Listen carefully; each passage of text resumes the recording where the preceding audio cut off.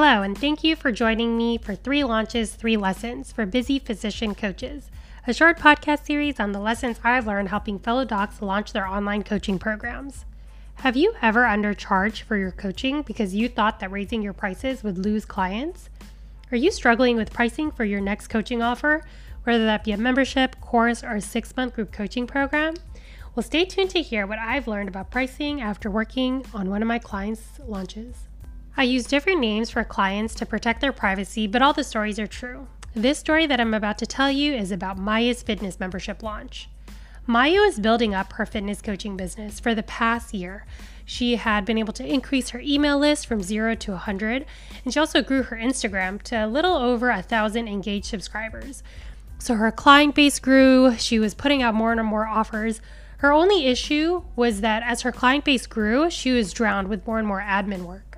Her main pain point was that she had multiple offers. So you could buy a one-time class for her, you could get a little bit of a discount and buy classes in bundles, or you could upgrade and buy one-on-one time with her a few months at a time.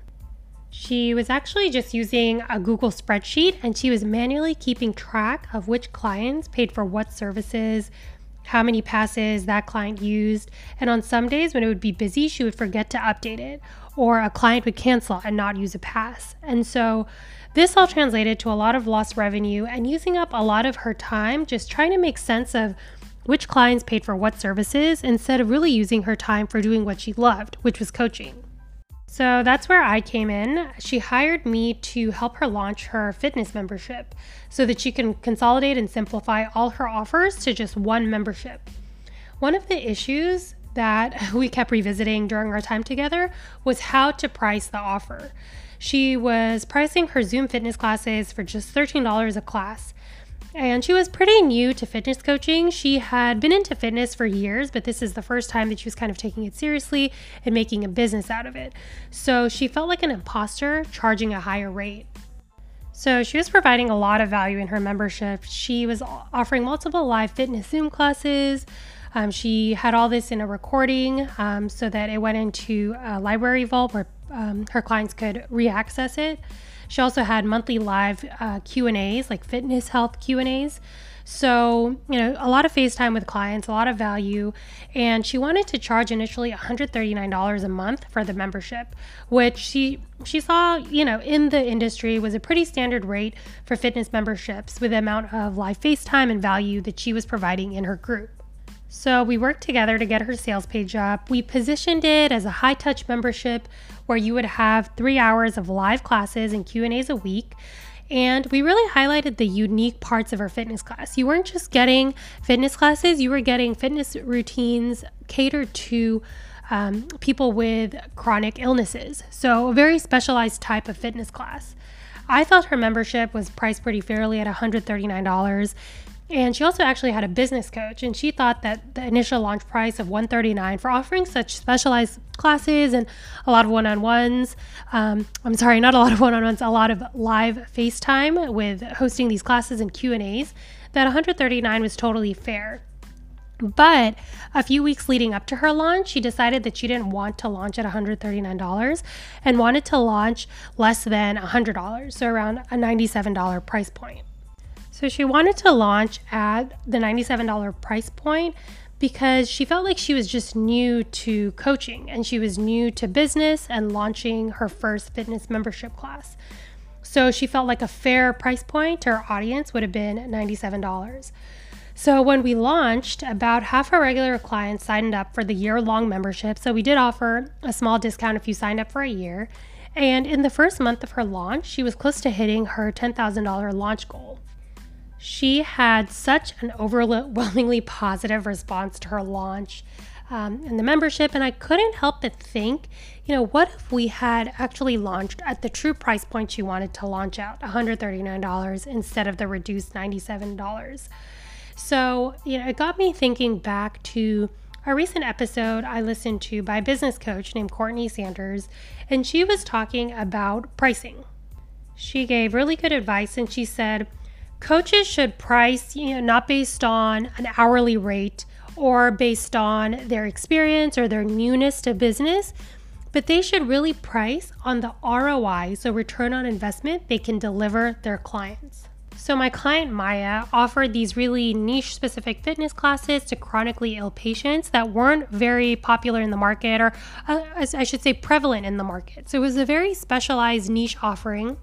She had also gotten good results for her clients. A lot of her, I read over all her testimonials. There were at least 20 clients that said that they had less pain when they exercise. They felt better in their bodies. They felt healthier. They felt stronger. So these clients were happy to pay for the classes that she taught in order to achieve these results. It didn't matter that she was new to business. It didn't matter that she was launching this membership for the first time. She had the skills and had been able to get her clients the ROI, or the return on investment, or the results that they had wanted.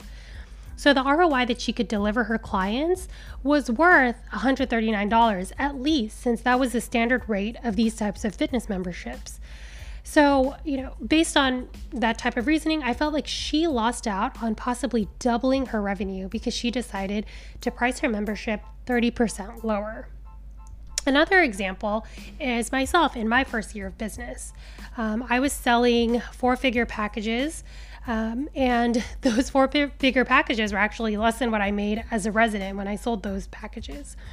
But I sold it at that price point because I knew the ROI and the transformation I could provide my clients.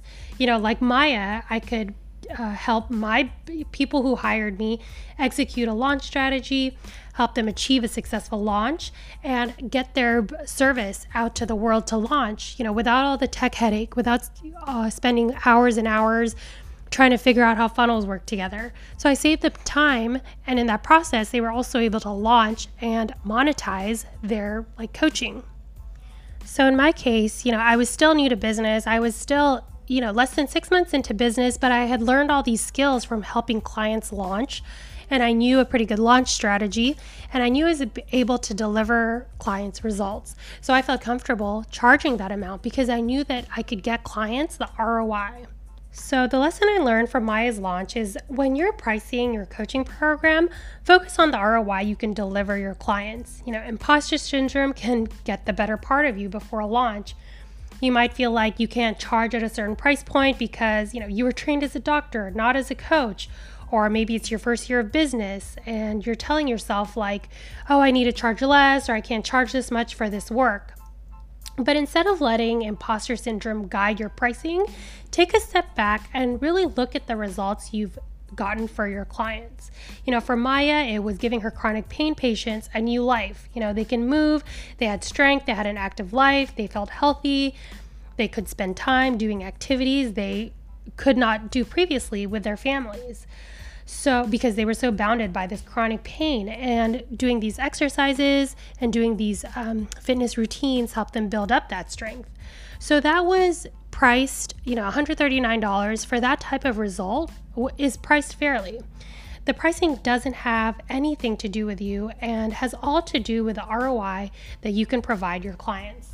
It doesn't matter how new you are to business. It doesn't matter if this is your first fitness launch.